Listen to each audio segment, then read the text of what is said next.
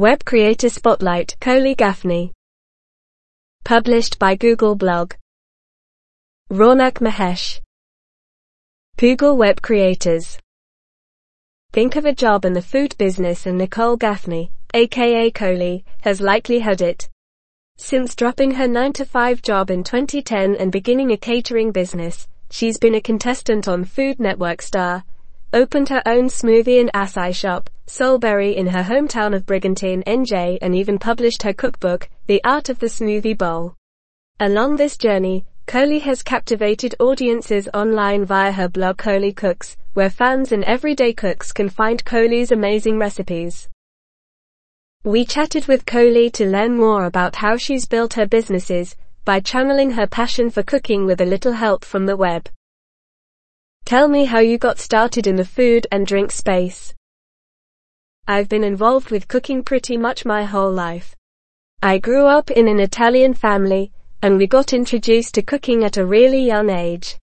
I really took to it, and always wanted to be a chef when I grew up. I had worked a couple jobs in sales that I wasn't loving and previously had always worked in the food and drink industry, really since my first job scooping ice cream. I finally decided that I needed to pursue it. It was in 2010, I quit everything, and I went to culinary school, and I started a private chef business. I live at the Jersey store, so we get a huge influx of people in the summertime. I found myself obscenely busy in the summer, and unable to enjoy anything, and it was just crickets in the winter. I've always been a fan of food blogs, and wanted to start one as a hobby. It was an outlet for me to focus on the foods that I love to cook. It was a year or two after I started my blog that I went on the TV show, The Next Food Network Star, and that opened up a lot of doors for me. About 6 months after the show had ended, I had stopped doing catering, personal chef work, and was focused on blogging and my YouTube channel, and it's been all uphill from there. What does an average day look like for you now? The cool thing about what I do is that every day is a little bit different. I try to wake up around 7 a.m. to work out, have my coffee, check emails and social media. By around 10 a.m., I settle in and work on my blog. If I'm posting a new recipe, I'll edit some pictures, or do some writing and work on recipes. I have the smoothie shop, Soulberry, so we have meetings with the managers to see how things are going. Then I'll make a trip to the grocery store to pick up what I need for dinner later. I try to do my food photography later in the day, 1, because the lighting is better, and 2, because it's what we are having for dinner.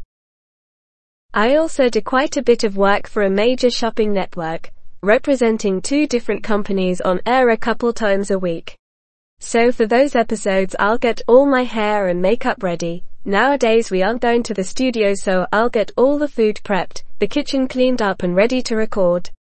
That's usually sometime late in the afternoon, so after that, I'll make dinner, clean up and watch some Netflix with my puppy. Were there mentors along your path?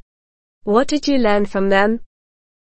Bobby Flay has been a mentor to me. I met him on the set of Food Network Star. He was one of our judges, and he actually has a restaurant in Atlantic City, which is 5 minutes from me.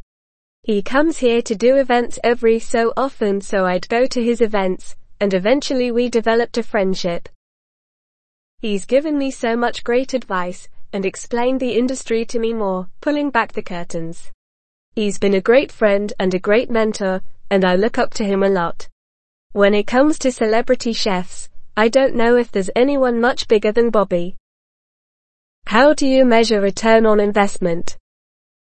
It's mostly getting traffic to my blog, because I'm making money on ad revenue. The more traffic that I can get to my blog, the better. When it comes to working with different brands and getting sponsorship, they just want to see that you have a big following, and know that you are getting a certain amount of page views per month or followers on social media. Are there particular blogs that you follow and inspire the type of content that you look to put out there? Yeah, definitely. I started blogging because I was such a big fan of blogs. There are so many big ones that a lot of people know. Smitten Kitchen. Deb, everything she posts looks so good. I feel like we have the same exact taste in food, so she's constantly inspiring me. Also Half-Baked Harvest, which is run by Keegan Gerard. Her photography is so beautiful and artistic. It's been really inspiring to me with my own food photography. I'm constantly learning new techniques with food styling and lighting.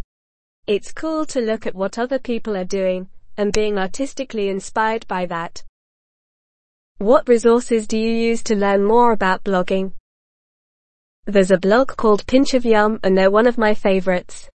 Great recipes, but they also have blogging resources for people that are looking to become food bloggers.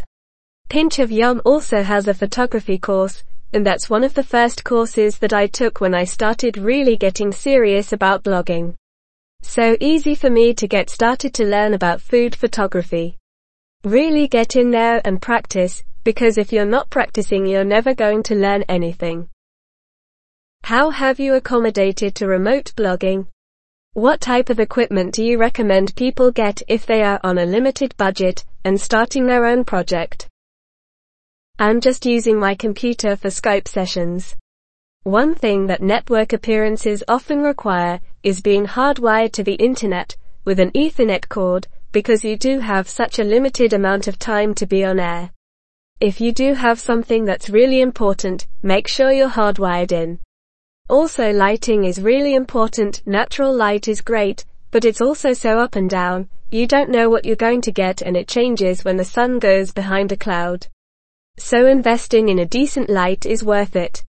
A good headphone or microphone set is also really good to get as well. What's next for you in the short term?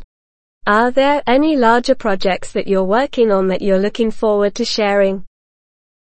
This one's on a personal level, but my husband and I are building a house. My husband is an architect, and this has been a dream of ours for a long time. We bought a lot of land on the water last year, and we've been in the design process. We're actually going to be breaking ground next week, which is really exciting. I want to make sure I include a lot of that in my content, and share that with my readers and followers, because it's something that people are interested in. Especially the kitchen design. A few years back we redid the kitchen in our current house, and I shared that content with my followers and they really liked it. Once we're in the new house, I'm excited to ramp up my content creation even more, and get back into creating videos, because we'll be in a brand new house on the water that will be super modern and Scandinavian, unique, and I'm going to want to show it off, so I cannot wait.